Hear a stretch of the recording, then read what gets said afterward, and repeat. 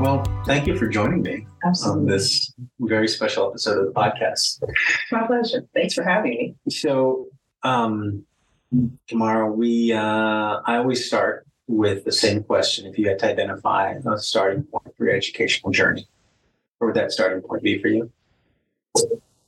I think my start would be, ironically enough, my first year at the University of Illinois, Champaign-Urbana. For context, I was a straight A student in high school, but it was very sheltered. Parents picked up, dropped off, wasn't the mall kid, none of that. So had a very structured childhood. And being at the university alone for the first time, I did not manage that well. Yeah. And so the first semester, I bombed that tank. It wasn't because I didn't know, it was just too much freedom. I didn't know how to manage that. And so after another poor semester, I was dismissed. And so although that was my first year in college, it wasn't until I flunked out and failed at something, not because of the education, but just because of not managing the freedom. Yeah. That was the moment of impact for me. I think also having the very disheartening conversation with my parents about not managing that freedom and then having to come home was very humbling. And it wasn't until then, where I was forced to pay my own way, that it really impacted how I valued time, money, and most importantly, education. Tell me about that conversation with your parents. What was the conversation after the first semester was very supportive. There was anger there from my family, mostly my dad, because he was more invested. It was humbling because I was used to being successful all the time. I was the student that could read something and a week go by and I would retain it and regurgitate it back to then reciprocate that comprehension. And being able to then look my dad in the eye, who was very much, he wasn't college educated himself, but he was very much an advocate for education, was very humbling. You know, how do you go from being the stellar child to the child that now has to admit that there was failure? Yeah. So I made promises that clearly I did not keep. And the conversation as he came to the college to pick me up and bring me back to Chicago was, I'm done. And one thing about my dad is that when he said he was done, he was absolutely done. There was no circling back. There was no negotiation. And so the mission and the lesson that I had in that moment was, you can stay here at home, but you either have to work or go to school, preferably both. And so the other moment of impact was having to work full-time and be a full-time student, and being able to go from not managing time away to then having to be a taskmaster and be responsible for not only myself, but also employees. I was quickly put into a supervisory role. So I learned very quickly. Yeah, I would imagine so. That sounds like a rough transition. I mean, initially, from high school to college, but then experiencing that failure and then having that very difficult conversation, and then kind of what was next for you sounds incredibly challenging. It was, but if I had to redo it again, I would want it that exact same way. I think a lot of that lesson that my father provided was being able to be accountable. And so one of the things that in this work is the students that are desiring to be successful take on that comprehension that I need to be accountable, right? My scenario or my situation or even my upbringing doesn't define who I am. It's how I respond to the things that happen, whether I am a part of it happening or it just happens by happenstance. Yeah. So that was a very hard lesson, but my almost turn of the century self now knows that it is very much what I needed at the time. Yeah, I'm going to take a step back, and I apologize because generally I do this over Zoom, everybody. And so as you know, with Zoom, like the speaker is the focus, and then it will transition. So we don't necessarily get to see the guest while I'm in doing the introduction. So this was all different for me. But would you do me a favor and introduce yourself for our audience? Absolutely. So hello, everyone. My name is Kamara Jackson. I am currently serving as the director of the Career Center here at UTRGV. I've been here for about 2.5 years. My background is in higher education, and so it will make 17 years in March that I've been doing this work. Very passionate about supporting students, helping them to navigate what makes them unique, what makes them authentic, but most importantly, how they can show up in spaces where maybe people don't look like them, and then being able to become contributors to that work, or creating spaces for work to be created for other people. I do this because of a lot of my own personal journey, and being first generation is something that should be considered as an asset and not a deficit. Part of what we do in the Career Center and leading a staff both in Brownsville and Edinburgh is being able to help students to understand what makes them unique, what do they have to contribute, how they are able to make the spaces that they are operating in better than they were. I think one of the things that also kind of drives my work is being able to identify the things that maybe the organization doesn't even know that they need. Yeah. To that point, anytime that I've looked at a job description, I don't take it for face value. I look at what they are not saying. What do you mean? At the risk of sounding cocky, I am an African-American woman leading a 90% Hispanic staff. It's not that I'm smarter than anyone. It's just that my experiences were what was needed here. Mm-hmm. Being able to advocate for the staff, most times successful, sometimes not. I think it's the grit.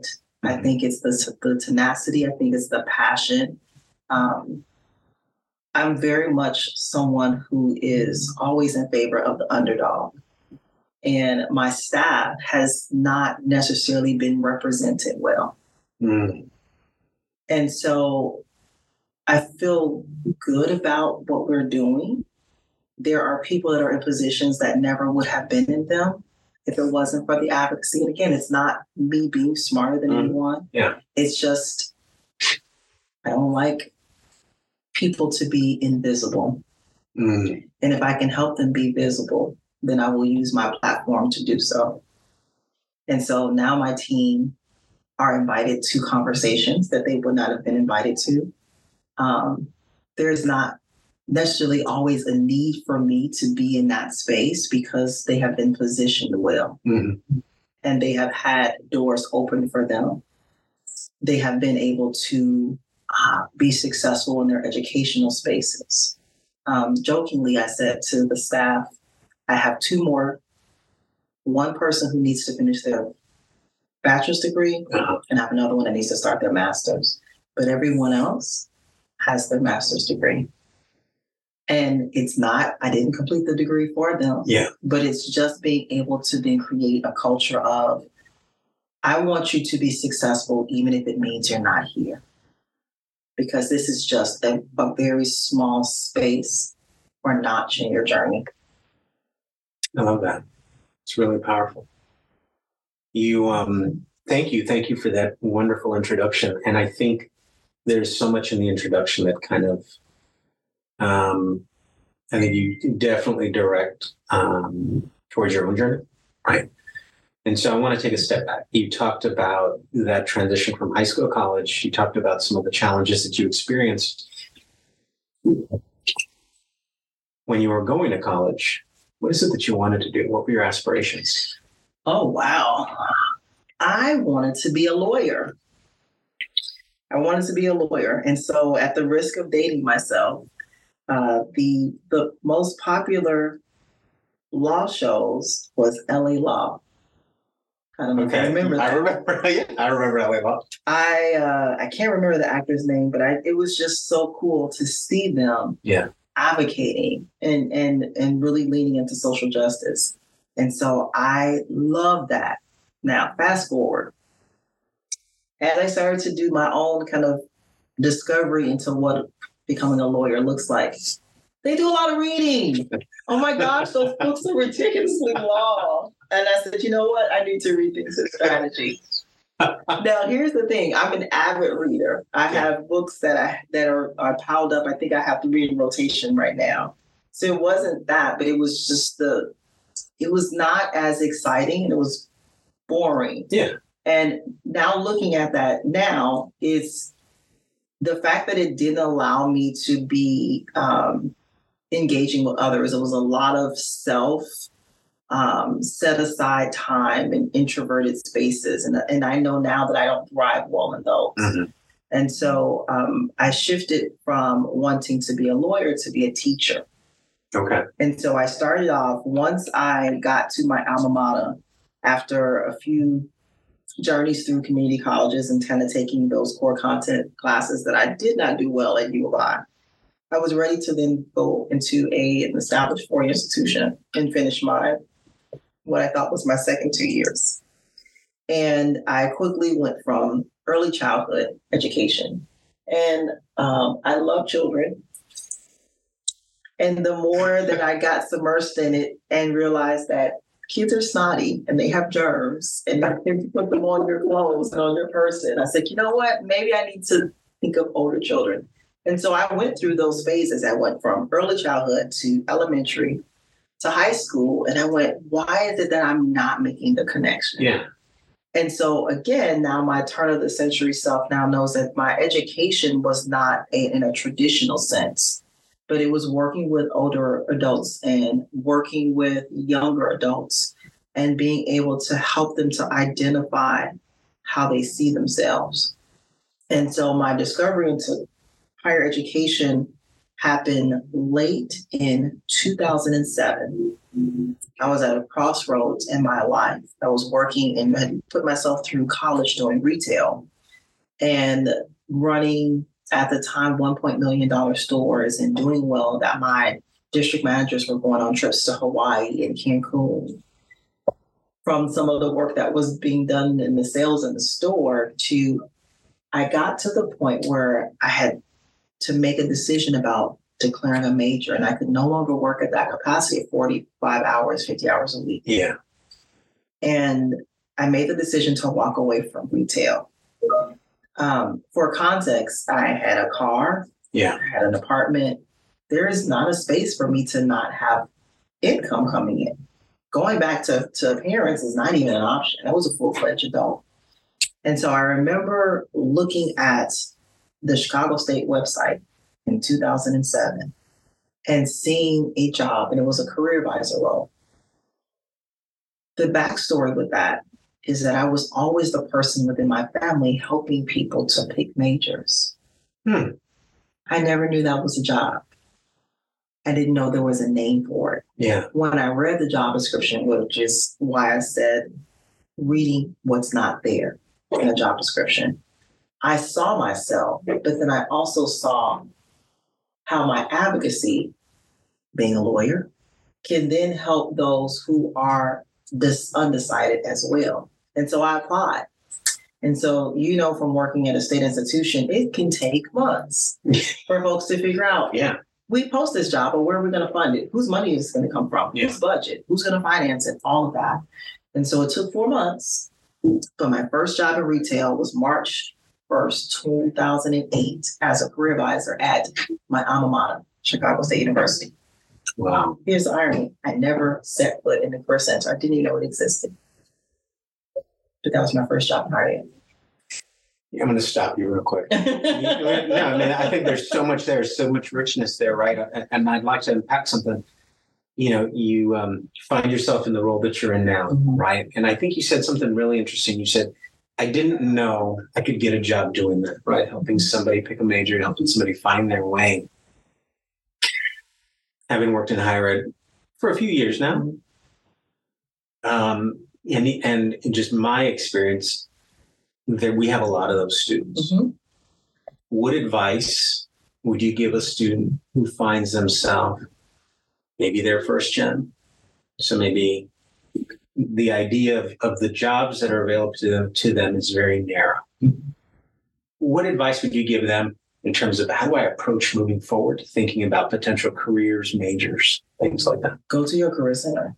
Okay. Go to someone who you feel is emulating the journey that you are interested in walking down, and have a conversation with them. Mm-hmm.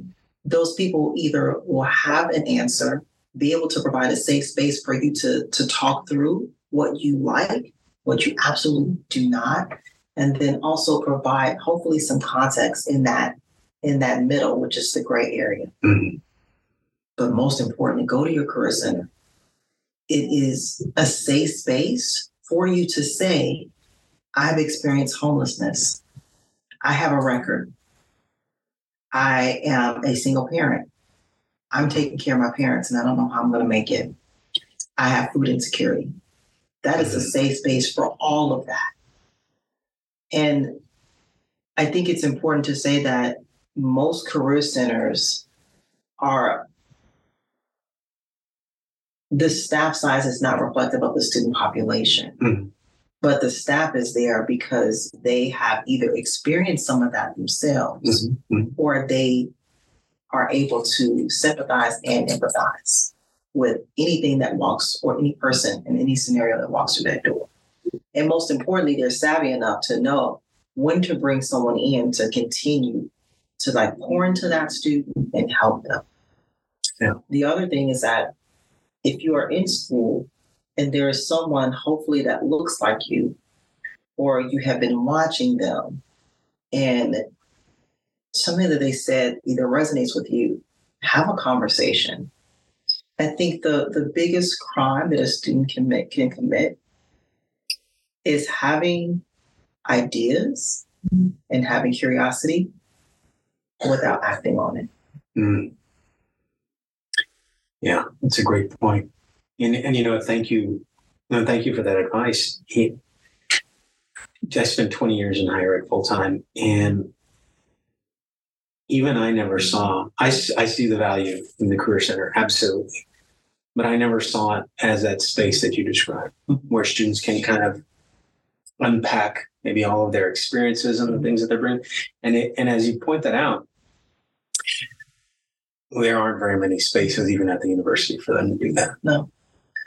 Sometimes the expectation is for, and I think this is systemic, mostly in higher or upper management or leadership. Sometimes the students that come to this door are treated as adults, and it's far from the truth. Yeah.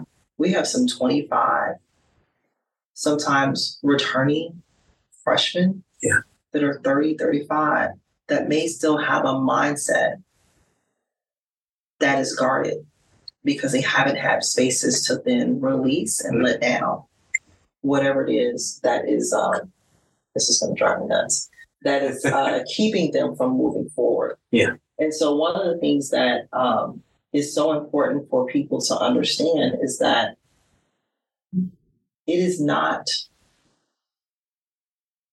a fair assumption to treat everyone with a one-size-fits-all mentality. Mm. Everyone that comes through that door, or everyone that is admitted in an institution, has stories and journeys that they bring with them. And it is truly their authentic self, right? Again, some things that they either contributed to or some things that happened to them by happenstance. But what people don't understand at Organizations University, it's actually what they need, right? Yeah. That person that comes from a neighborhood that maybe was not rich or did not pour into them, that person's deficiencies are needed at the institution. Mm-hmm. What do institutions do? They push out data on success. And it's only successful based upon the people that are there. Mm. And so that person who maybe came from low income, first generation, maybe a working parent is needed in that space. We don't need cookie cutter. Yeah. Right? It is what makes any organization rich and diverse and global and fluid is the person's experiences. Wow. Oh, I love that. Going back to your own journey. So you're starting in this role as a career advisor. What was that like? It was interesting. I interviewed with two folks who are now friends, and there was a candidate that was interviewing with me, not in the same space, but I knew she was there. And she had more experience than me. And so the example was for success was, I need you to critique this resume. And so I critiqued the resume because I'd been doing it for family. And again, unbeknownst to me, this is actual job that people pay you for. And I submitted it. And so after we completed that particular task, they called me back a few days later and said, we would like to extend the opportunity. I accepted, and I started on March 1st. And I asked my supervisor, why did you pick me? I know that the person that was in the waiting room was more qualified. And I will never forget this. She said, we felt that your experiences and personality would resonate with students more. And that is what we were looking for. We can teach you all the things, but who you are and how you show up can't be duplicated.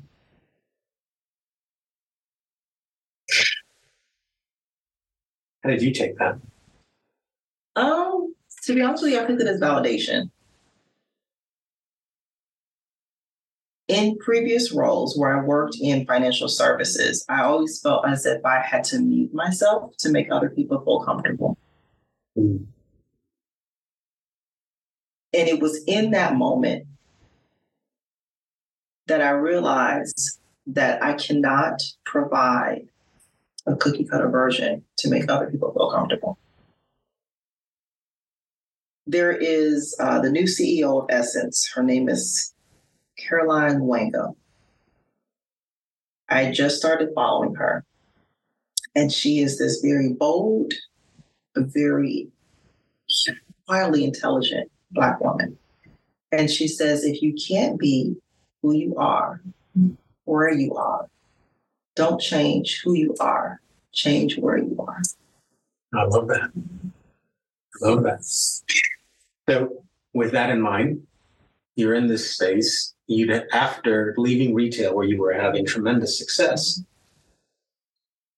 did you feel like I'm where I need to be? I did. So much so that the master's degree that I was getting, so now fast forward, I've gotten this master's degree from my alma mater. I went back and I have this amazing, incredible passion for history. I can just sit and talk for hours about history. I was 3 classes shy of completing. For context, that's 9 hours. And I had bitten and fell in love with the higher education books so bad that I left the 9 credits on the table and switched majors. Oh, wow. Okay. Who does that? That's how much I felt like I needed, that I belonged. Yeah. I had found my place. I had found my people. I had found my passion, my purpose. Yeah. Why I was created. And it's interesting getting there. It sounds like, and again, when I started the podcast, I did so because I wanted to show students that I think we sell at least the experience that I've had with the students that we get, in our first year courses, we sell them on the idea that their journey is going to be a straight line. Mm-hmm. And it's not. Absolutely not. Yeah. And yours hasn't, but it sounds like you leaving some comfortable spaces, or at least some spaces where you're having success, leaving 9 hours, short of a history, right, major on the table, and continuing to pursue, to find and to seek that space that you were looking for. How long were you at your alma mater in that position? I was in that role 3 years and 8 months. And in higher education, some positions are on grants. Yeah. And so after almost 4 years, I did not, the department was going in a different direction. Leadership was repositioning, as they often do. We'll move departments around and put them under different arms and umbrellas. And so chatter in higher education is often facts being socialized at very different levels. And so I'd become accustomed to the chatter, and my skills of making sure that I preserve my peace and my financial stability kicked in. And I saw the writing on the wall, and I said, I need to, as much as I love this space and it's my alma mater and it's home, I need to find opportunities someplace else. And so I interviewed at the Illinois Institute of Technology, and I went from being a career advisor to an associate director of career education. Interesting journey. The leadership was colorful, to say the least. And there was a lot of chickens running around with their heads cut off. And so my social justice advocacy lawyer skills kicked in, and sat and observed. And I found myself in a space where there was separation of staff. There was career education and employer engagement. And the employer engagement side of the house, of the shop, was very much operating as this tyranny space for the education team. And so anyone that knows me knows that I hate bullies. And so I found myself advocating for this new team that I was now a part of, and going in and trying to make sense of why career advisors were working 10-hour days and staying after work and having 105 presentations in a month and having cookie cutter resumes. And so I just like, this doesn't make sense. I don't understand. The person that hired me was only there a week. She went on FMLA and she never came back. And so I was there fending, trying to make my own way in this department, and seeing the way that other long-term staff were treating other long-term staff, and saying, hey, we got to work smarter, not harder. Mm-hmm. And so it was kind of it was an interesting time, because I was the new kid on the block, mm-hmm. now kind of coming in and waving this cape and making this stance for staff that had been there. But my lawyer, social justice self, I don't like bullies. Yeah. And so I also recognize that my gift is the gift of administration. My turn of the century self knows that now. And so I was able to go in to see, how are we doing this programming at scale? Does it make sense? Why are we having workshops every hour on the hour when there are only 2 identified timeframes where students don't have class? Mm-hmm.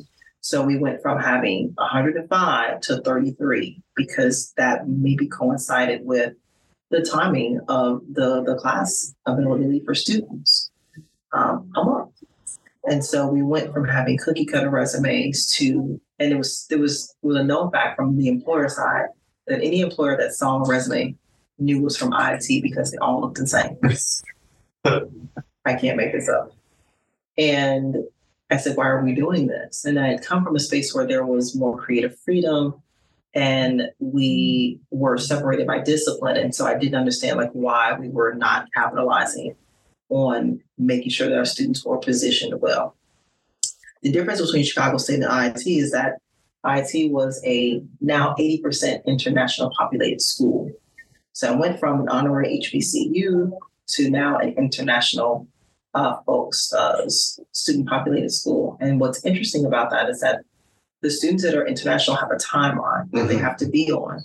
They have a short window. So that accountability that we talked about, they had it. They were very driven. Yeah. I only had to navigate now cultural differences.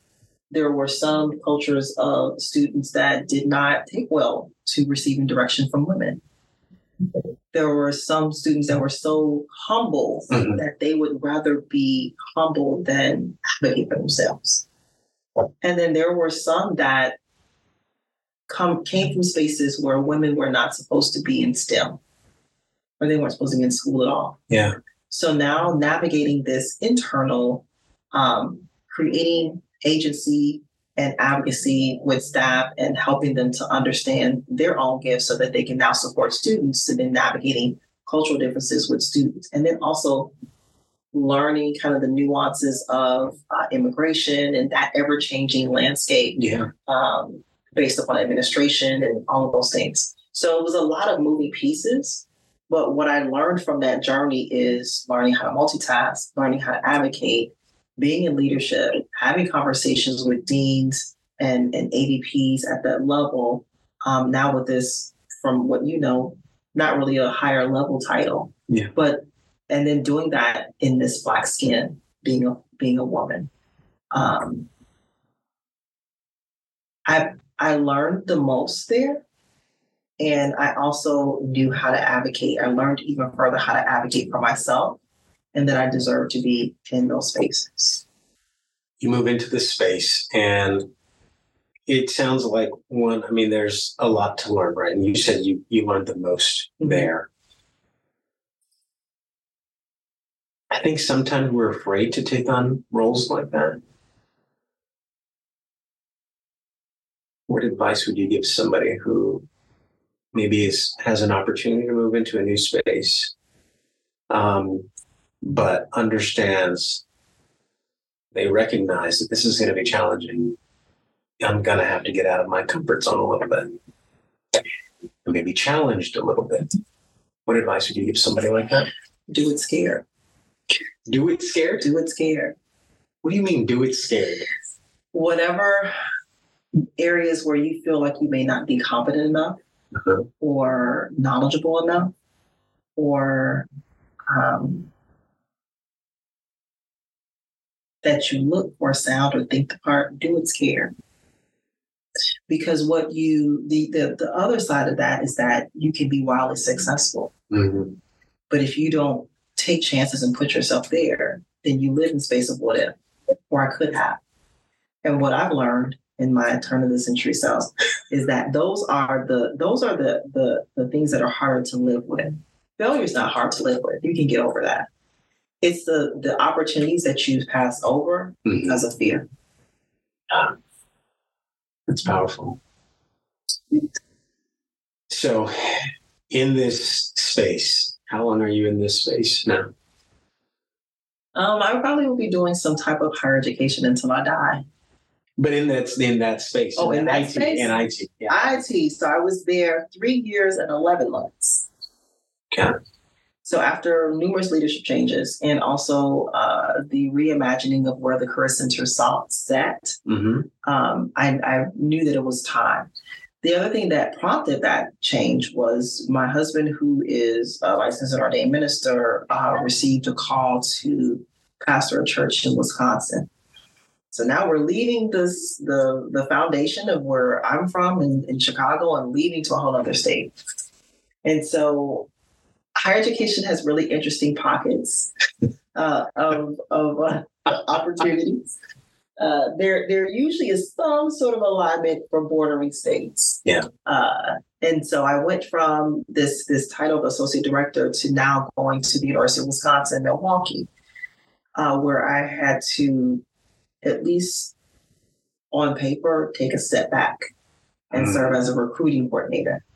And so I went from the counseling side to then now just straight employer engagement. And that is, it's the same side, it's a different side of the same coin. So now your advocacy is for leaving from students to now advocating for students with employers. And now celebrating the diversity and the uniqueness of the students but then communicating that to employers and why they should recruit at that institution. And so if I thought that I learned the most in that role, I was really had an amazing seat at the table at UW-Madison, Milwaukee. My supervisor, who is now a dear friend, was a social justice advocate in her own right, and she was heck bent on diversifying her staff. So it was not enough for her to have staff that reflected the student population, but it was her mission to make sure that there are now gender representation. And so career services is very much heavily populated by women. And she was intentional about hiring males, and she was intentional about hiring people that identified as LGBTQ+. She was intentional about hiring external candidates. She was intentional in everything that she did. Yeah. And when I had that conversation with her about changing my title before I took the position, she said, I'm very much aware of where you are coming from.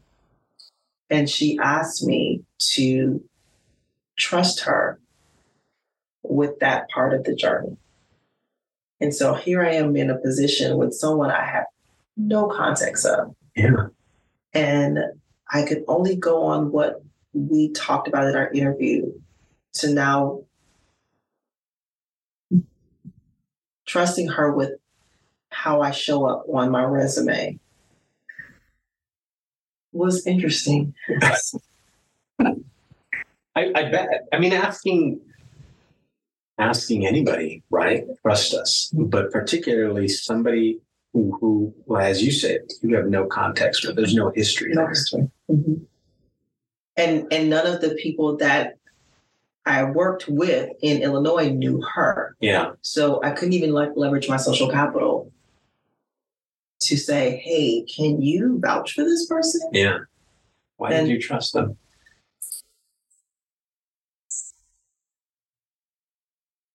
When she talked about deliverables in our interview, I looked at the staff. And so that was the first time that I saw intentionality in who was at the table working with students. And to be honest with you, I prayed and I said, you know what? If this is not for me, I won't be here long. I was there the longest, almost 6 years. Throw in a pandemic, throw in a year of commuting, because somewhere during the latter part of that journey, I moved back to Illinois, but I was still working in Milwaukee. Yeah. And I had a baby and an older mom. And so a lot of moving pieces with a lot of heart, but I had been promoted. I saw the largest salary increase in that role. And I had this unimaginable autonomy and freedom, but most importantly, professional trust, which I've never had. Wow.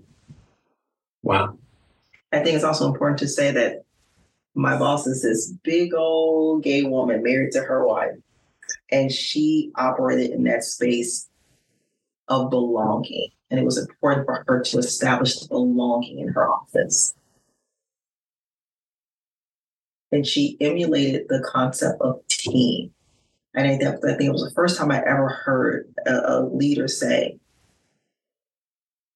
everything doesn't have to be my idea. And I don't always get it right. Wow. And will you extend grace when I don't? Heck yeah. Because I would want that. Yeah.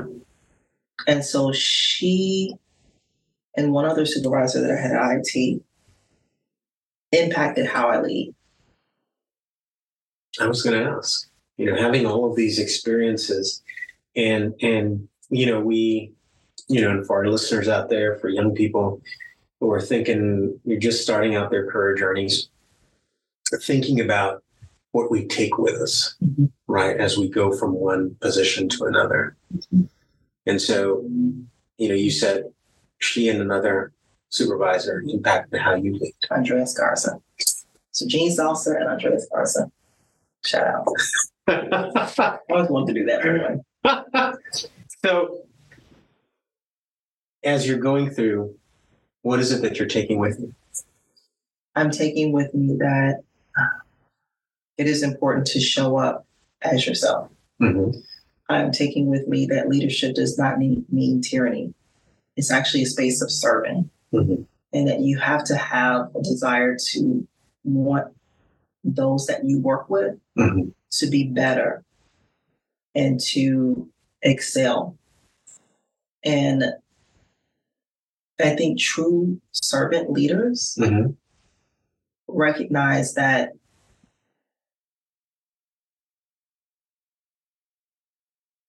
they are fallible and that it's okay to ask for grace, but it's also important to extend grace. Mm-hmm. And you don't have to be the smartest person in the room. Oftentimes, leaders are not the smartest person in the room.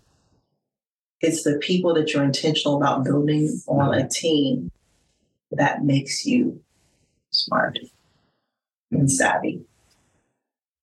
I love that. You're there in that position the longest. Mm-hmm. Sounds like very successful, and certainly you experience a lot of growth. Mm-hmm. What comes next? I end up here. So we have a pandemic that shuts the entire world down and forces folks to stay inside. Mm-hmm. And so now I am a newer mom working at home for a year, and the universities decide that they are going to return back. And so that is always my "this is where I leave you" segment, because I did not go back to UWM because my location had changed. I was back in Chicago and I could no longer do that commute. So I commuted. And so for anyone that knows the difference, Chicago and Milwaukee are only 2 hours away from each other. Here's a beautiful thing about Chicago. If you don't leave at the right time, you will be stuck in traffic one way, 3 hours minimum. And so I just decided that it was just time for me to leave. And so in between my time at UWM, one of the things that I always appreciated about my supervisor and that I do now in my leadership role here at UTRGV is the importance of professional development. One of the conferences that I attended was a week-long conference and got to work with some amazing people from all over the world in career services. And there was someone that we communicated, but I wasn't as close as some of the other people that I still talk to this day. And this conference was back in 2018. And there was this person that I met at a conference, and she actually referred my name to the search firm that was hiring for the role here as director at UTRGV. And so when I got a call from the university, I had no idea where UTRGV was. I'm back in Chicago. That's about 22 hours away drive. Mm-hmm. And I pick up the phone and I ask, I'm sorry, you're from where? And so I knew I needed to find another job in higher education, but Texas, and especially South Texas, was the last place on my mind. And so after having conversations, which is what I tell students all the time, nothing hurts from having conversations. Have conversations. Yeah. Having conversations landed me here.